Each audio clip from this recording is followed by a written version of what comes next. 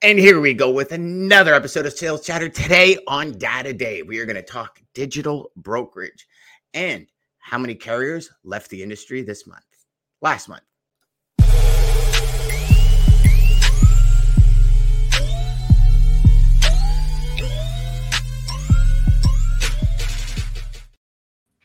Well, let's continue this legendary sales talk with Data Day today with Dean Crook and Jeff Dickinson. How are you gentlemen doing and what is happening? Awesome. Beautiful.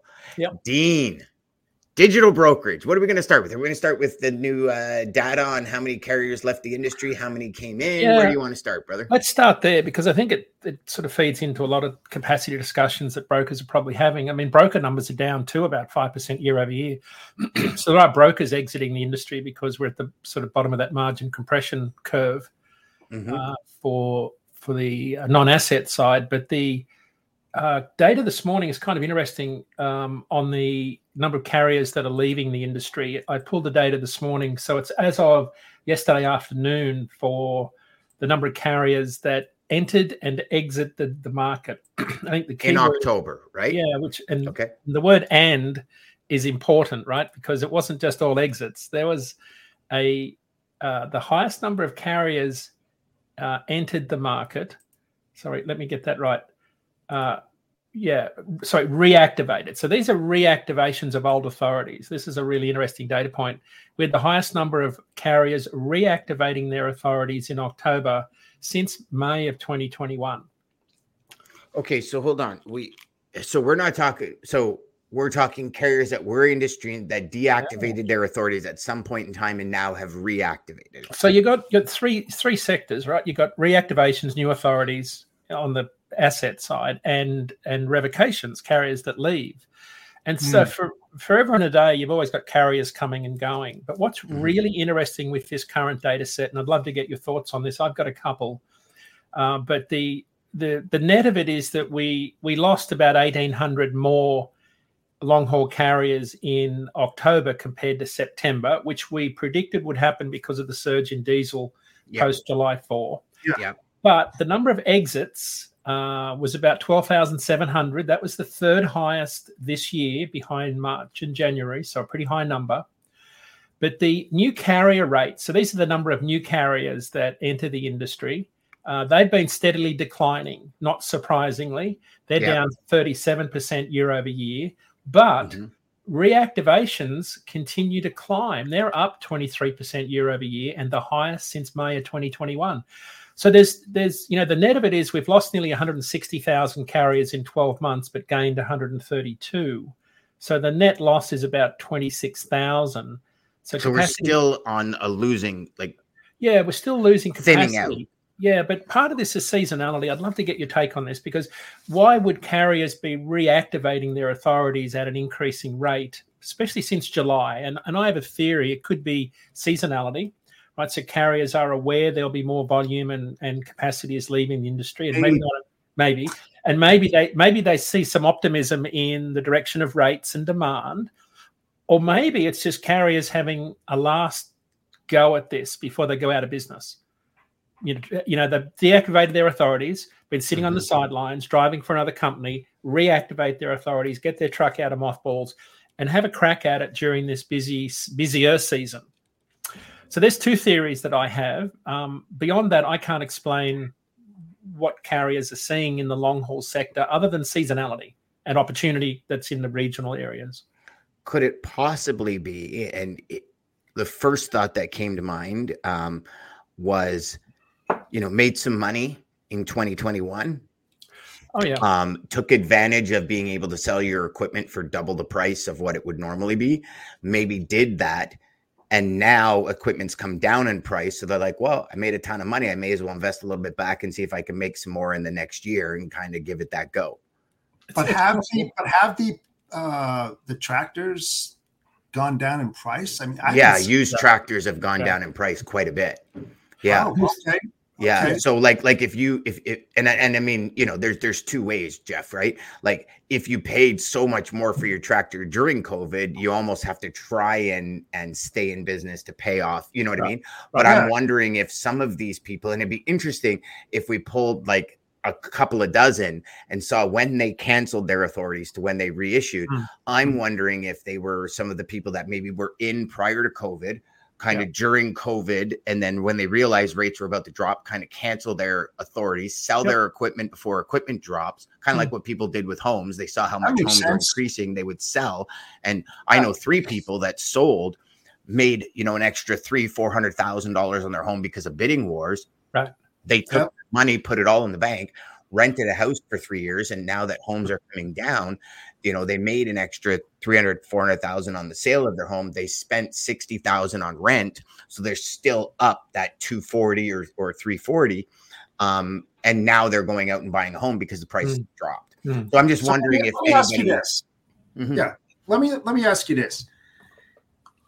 If you sold your business and you got rid of your tractors and anything, right, everything like that, would you seriously come back into the market the way that it is right now and take that risk? I mean, think about it. I mean, everything is down. I mean, we all talked about it many, many months ago about how much money all these carriers made during the pandemic, and hopefully they banked it, right? Hopefully they banked it, and they thought it was going to continue and the market was going to go, and then all of a sudden it dropped through the floorboards, right? Where they get this money? I don't care if they invested it or whatever. I mean, the house markets went through the roof, all of this kind of stuff. And still the market is down right now. So, I mean, are you out of your mind to get into this business and reactivate, your authority to do this? I mean, there's no indication. Jeff, here's what I see. Here's what I see, though. It's terrible. I look at it and I say, in the down markets is the greatest opportunity for people. And you look at kind of just how it all works. Like you look at how many companies just became monsters during the 2008, 2009 economy collapse. And a lot of people didn't. I'm wondering if these people are reissuing their authorities. They have the money maybe to buy out companies or to buy out smaller, 2 or 3 owner-op kind of thing. Yeah, something. I mean, if you, and that's why I said it'd be interesting to see when they got rid of the authority to when they activated it, right? And I'm thinking if you're, in the industry, you get out at a really good time, you might be looking and saying, okay, rates are at a lowest now, but now I can get everything the cheapest. So if I get in the market now, I'm priming my position for when the market turns. Maybe. I mean, again, it's all speculation, right? But so to answer Jeff's question, I don't think carriers are coming back into the long haul sector. I'm absolutely convinced there's no opportunity there other than some regional areas where you could still do fairly well, right? So you've got to think regionally, not nationally. But, for example, there was a shortage of trucks during the recent tomato harvest in California. They couldn't find trucks. So, I think I've heard the same thing when it comes to apple cartage from the farms, to the processing plants.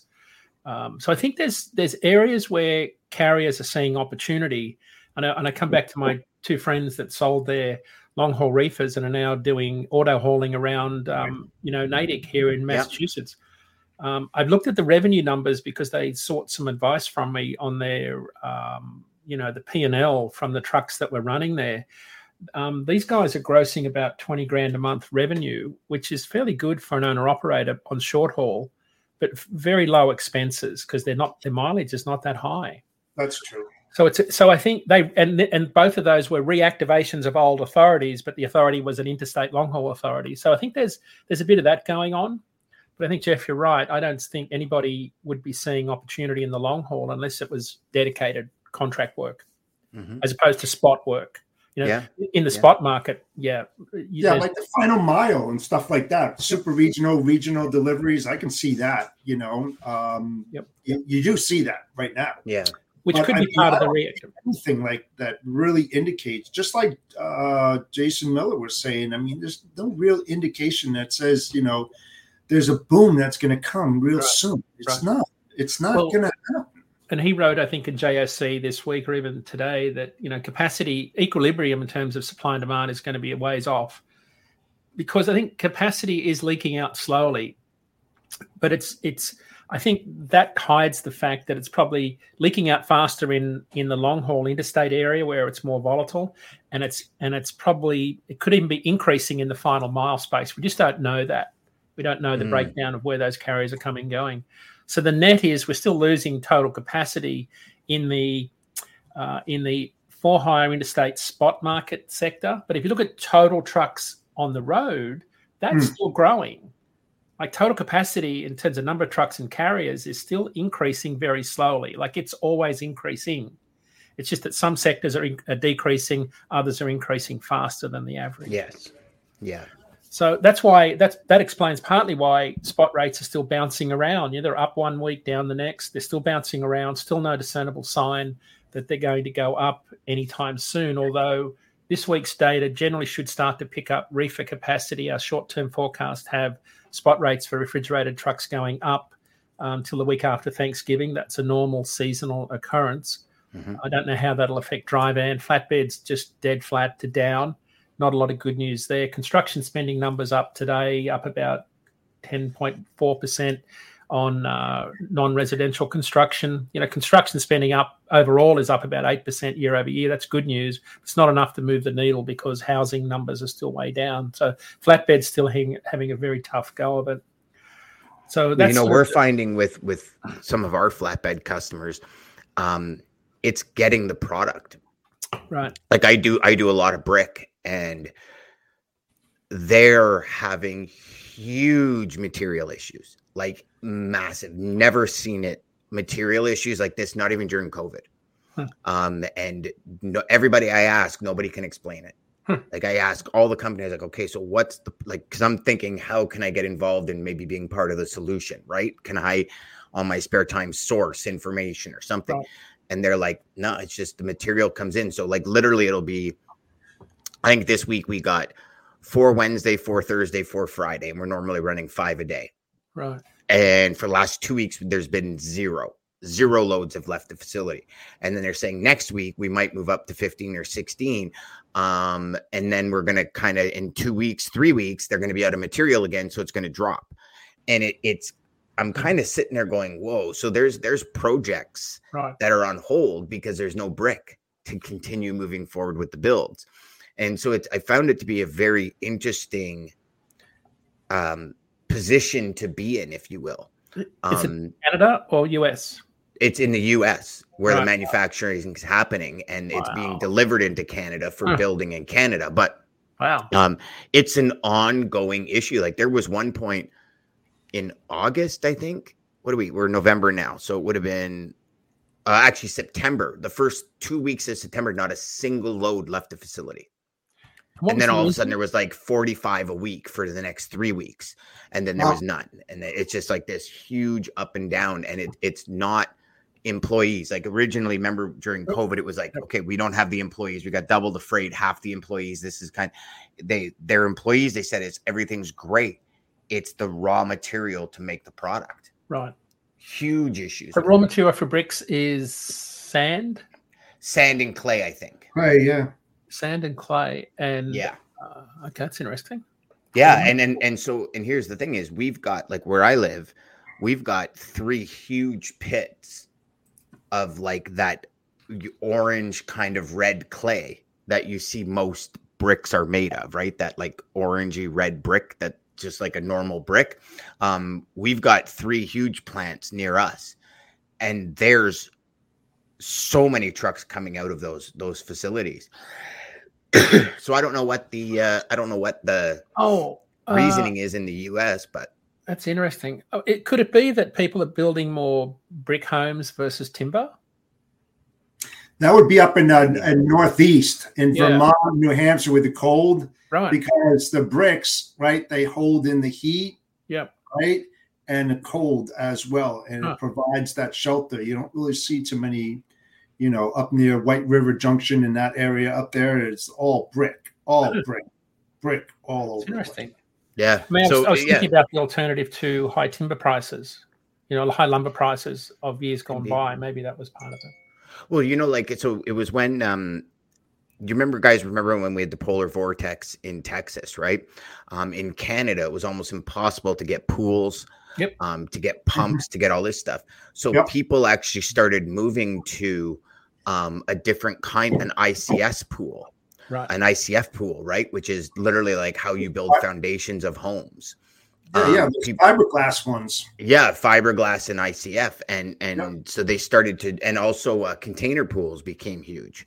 True. People using ocean containers as pools and like revamping them because we were unable to get anything. So people had to get creative. And I mean, it very well could be that, you know, you're using more brick, you're pouring concrete in the brick to, you know, radiate the heat inwards and radiate the inward heat in, you know what I mean? Like I know a couple of people that built homes with brick and straw in the middle of it, and literally heat their whole home with a single fireplace. Like wood stove in essence, right? And it's like everybody's getting creative on how they build and environmentally friendly and environmentally, you know, conscious about how they build. So I don't know. I mean, great question. Anyone out there that knows, please, by all means, join the convo. So I think the sort of net of, you know, the data this week is that it's hard to nail down any sort of certainty around a freight recovery until the spring of next year. There's no question that we've got no data points to support that. What I can say is that, you know, every time diesel surges, diesel surged from July 4, all of July and August, diesel went up, you know, something like 18%, right? Diesel prices. And then they kind of backed off a bit in October, July, August, September was flat, October down a bit, up, set up 1 week, down the next. But that surge in July and August, as we predicted, would bite carriers in sort of that 2-month period afterwards, which is why you've seen that exodus in October. We saw it last year in the summer. We saw it when Russia invaded the Ukraine. So the data point to watch is if this conflict in the Middle East widens and we start to see distillate impacted by crude oil shortages. You know, what we lose with Iran, if it widens, we pick up with some of the other countries that are increasing production. So the funny thing, it's not funny, I mean, it's unusual that the market hasn't reacted to the Middle East crisis in terms of oil going up. In fact, it's gone the opposite direction. So it's really surprising that oil and diesel hasn't moved based on the fear of this crisis widening to be more regional. So it's a data point I'm watching really carefully because that could accelerate the exodus of carriers again and maybe change when equilibrium arrives. Well, because also we're getting into winter too, right? So more people are going to consume oil to heat homes and that kind of stuff. And people are now going to idle their vehicles longer to warm them up. So then fuel consumption's going up. You would think that we would already be in that position where rates are starting to skyrocket. Not yet. Not yet. I mean, that's a north of the I-40 phenomenon, mostly the northeast where Jeff and I live, where heating oil is going to be a big deal. So do you think that they'll start fracking again if that happens, Dean? I mean, when you think about it, I mean, we have the largest oil, area in the world. Yep. Do you think that will trigger that? So. Yeah, I think there's some signs of it on the Baker Hughes rig count. There's some signs that it's starting. Yeah. It's oil makes sense. The World Bank was talking about $150 a barrel this week, which I think is maybe, probably on the higher end of optimism. So even if oil does hit $100 a barrel, you have to think it would attract people back into the drilling business. Absolutely. And logically, I should say. Logically, yeah. But I think the data point to watch is, so there's upside and downside, right? If oil goes up, so do fuel prices, but carriers have got more stuff to haul. Right? Whenever flatbed carriers in particular will be hauling more drill pipe casing, proppants, machinery, anything to do with drilling holes in the ground. A lot of hazmat too, because they use a certain fluid, which is hazmat, that they pour down into these holes so that the high-speed drills don't get locked up with the rock on it. Yep, exactly. So the hazmat industry is going to boom considerably if that does take place, and it'll happen rather quickly. Yeah, and the guys holding the black oil out of the fields, that raw crude, there'll be a lot of activity. So there'll be winners and losers, I think, but generally when crude goes up, carriers do benefit. So that's where we are this week. I think what I'll be telling is on next week's show, when we talk about this week's data, if we're not seeing any observable movement in rates, then that might be an indicator that seasonality is just not moving the needle in terms of demand. We're just not seeing it there. So by next week, we should have some movement because of U.S. Thanksgiving coming up and all that kind of stuff. Okay. Yeah, normally. Okay. So at least we got a baseline for next week. You'll see some, I mean, regionally, you'll see tight capacity. You know, I talk about national numbers, but regionally, you know, the Diwali Festival of Lights next week in Yuba City and Sacramento, you're going to have a lot of Punjab Sikh drivers taking the week off. Yep. And brokers that I talk to will tell us it's very hard to find refrigerated trucks out of Salinas, Stockton, Yuba City, that northern part of the Central Valley. Very hard to find trucks next week. The biggest Diwali festival is in San Antonio. That's one of the bigger populations. So anywhere where and it's a different time each year. So whenever that festival occurs, you generally see very tight capacity for refrigerated trucks. And then comes the Christmas tree season in the next 2 to 3 road weeks. Salt and all everything. That. You're going to see heavy movement in that, especially in the Northwest territories, in Carolinas, Northeast as well. A lot of Nova Scotia. There's a blog post out next week. My local farm stand are pulling from Nova Scotia because of the drought 9 years ago in Maine. Mm-hmm. It takes that long for the furs to grow. But they're multi-drop loads. Carriers don't like them. Multi-drop. Got to have a leaf blower to get all the needles out. Like you can sit under a load for days. Like they want it moved the day they cut the tree. Like you got to go as soon as they load it. That's why you got to deal with sap too, Dean. You got to deal with all that sap, which is not easy to clean out. Job. It's a sticky job, boys. Not easy. You have to use a certain detergent to get rid of all that. Cold. All live, unload, load. Like it's diesel. Use diesel. It'll get it off. Just to light a match. I remember a guy telling me, just use diesel. I'm like, dude, you want me to use gas to get this off? He's like, yeah, just use diesel. It's all good. I'm like, okay. All right. He goes, oh, no, man, cleans everything. I'm like, I bet. Yeah. So, Dean, we got 6 minutes. What about digital brokerage? What do we got to say about digital brokerage? This is kind of more Jeff's domain, but, you know, this is about relationships, I think, and trying to automate essentially what Jeff does. Right. So if you want to take all of the inefficiency out of the people side of our business, it sounds good in theory, but I've never seen substantial efficiencies at scale in trucking because there's so much stuff that goes wrong. Like I don't know how you automate the stuff. And just think about a trailer pool. Like, I mean, what did Convoy lease? About 4,000 trailers. I think the idea of I think it's called a grey trailer pool, where you have a sort of a massive trailer pool that everyone accesses. I think that's a brilliant idea. I tried to get that going at Spirion Trailer Telematics because I thought that if you could have a trailer pool that everyone could access, you could eliminate a lot of efficiencies and deadhead miles and et cetera, et cetera. The downside is that if you have a common trailer pool, they degrade really quickly because no one loves them. No one cares. And your CSA scores are going to go through the roof because they're all going to be falling apart faster. Mm-hmm. Unless you have a tightly managed trailer pool like ITS Logistics does in Reno, Nevada. Right? You've got to have incentives for the carriers to look after the trailers.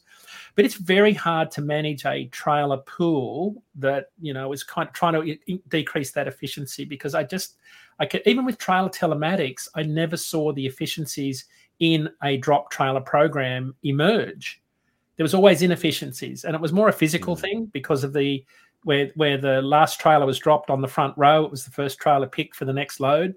So the trailers at the back of the pool never got loaded, never moved. And they go out of service in the yard, and then you got to bring in a mobile service to get them back in service. And not only that, when you're doing a trailer pool and somebody else is hauling the trailer, your trailer brakes pretty much stop that truck the entire way from origin to destination.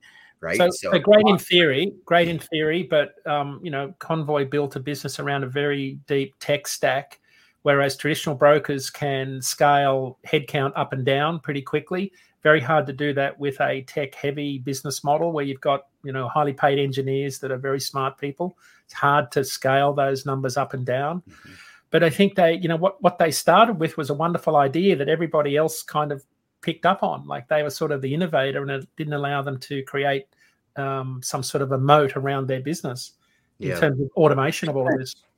3 things I'll say, all right, for AI and ML. 1, emotional intelligence. Ain't going to happen. Mm-hmm. Number 2, God gave humans hearts and souls, and there's a lot of empathy in this business. Mm-hmm. And a machine or AI will not be able to do that. I don't care. You can't buy a heart and soul. I'm sorry. Right. You know, No, if you're you're embedded into this industry and you know it like the back of your hand and you understand tones, dialects, you know, body language, that's whole different. Machine language and AI can't read that. I don't care what anybody says. And once that's gone, you're going to miss a lot of stuff. It's going to be plus I see a lot of people and excuse my ignorance if this is totally wrong, but I see a lot of digital brokerage as just for the people that just want the lowest rate possible, don't want to talk to anybody because they don't feel like either letting somebody down or they have no desire to negotiate. Just give me the lowest number and I want to pick the lowest number without anyone going, well, why didn't you pick me? How come? What can I do? And that's where digital brokerage comes in very handy is you can put a load out. You have 5 people quote on it. You choose the lowest person. The other 4 people have no idea where the load is or what happened. And you just kind of plug away from there. I think it's a good idea from that respect, but it's like Jeff said, how do you get a hold of a human when things go wrong? Because our industry has so many tentacles that have to be covered during a freight shipment that a machine just can't cover it. Not even an AI chat bot or anything like, there's a lot of clean loads you can match, right, with technology. There's a lot of just easy loads, right? But that's kind of high volume, predictable, you know. When you get in outside of the, you know, freight that's sort of nice and easy to load and it's simple, which I think, I don't think it's the majority of freight. I think most freight out there has got some sort of a wrinkle in it that you haven't thought about if you're trying to automate it. I just say that from a driver's perspective because there's so much stuff you can't. Oh my God. On the road. So, I think you're right about market timing too, because, you know, if you're always going to come in and buy market share with the best price, you know, when the market turns, that's going to be hard to move those customers back in the other direction because it's going to be around, you know, it's going to depend on what part of the cycle you're in. Yep. I agree. Yes, sir. I agree. Good day, boys. That was a lot of information, Dean, all at once. That was a good pack. That was jam-packed. I got to make sure I stop booking meetings at 11 because I feel like we should have had a little bit more time to dissect it. It always is, Dan. Come on now. I know. You know what? I'm like, Dean and I were talking the other week about how do we make the day-to-day Wednesdays a little shorter for people, give them more of an impact and less of a time. And I think we just like all drank from a fire hose there. So enjoy. I hope you're all nourished. I gotta get a fire extinguisher, so I'll see you guys later. Yeah, nourished and hydrated, my friends.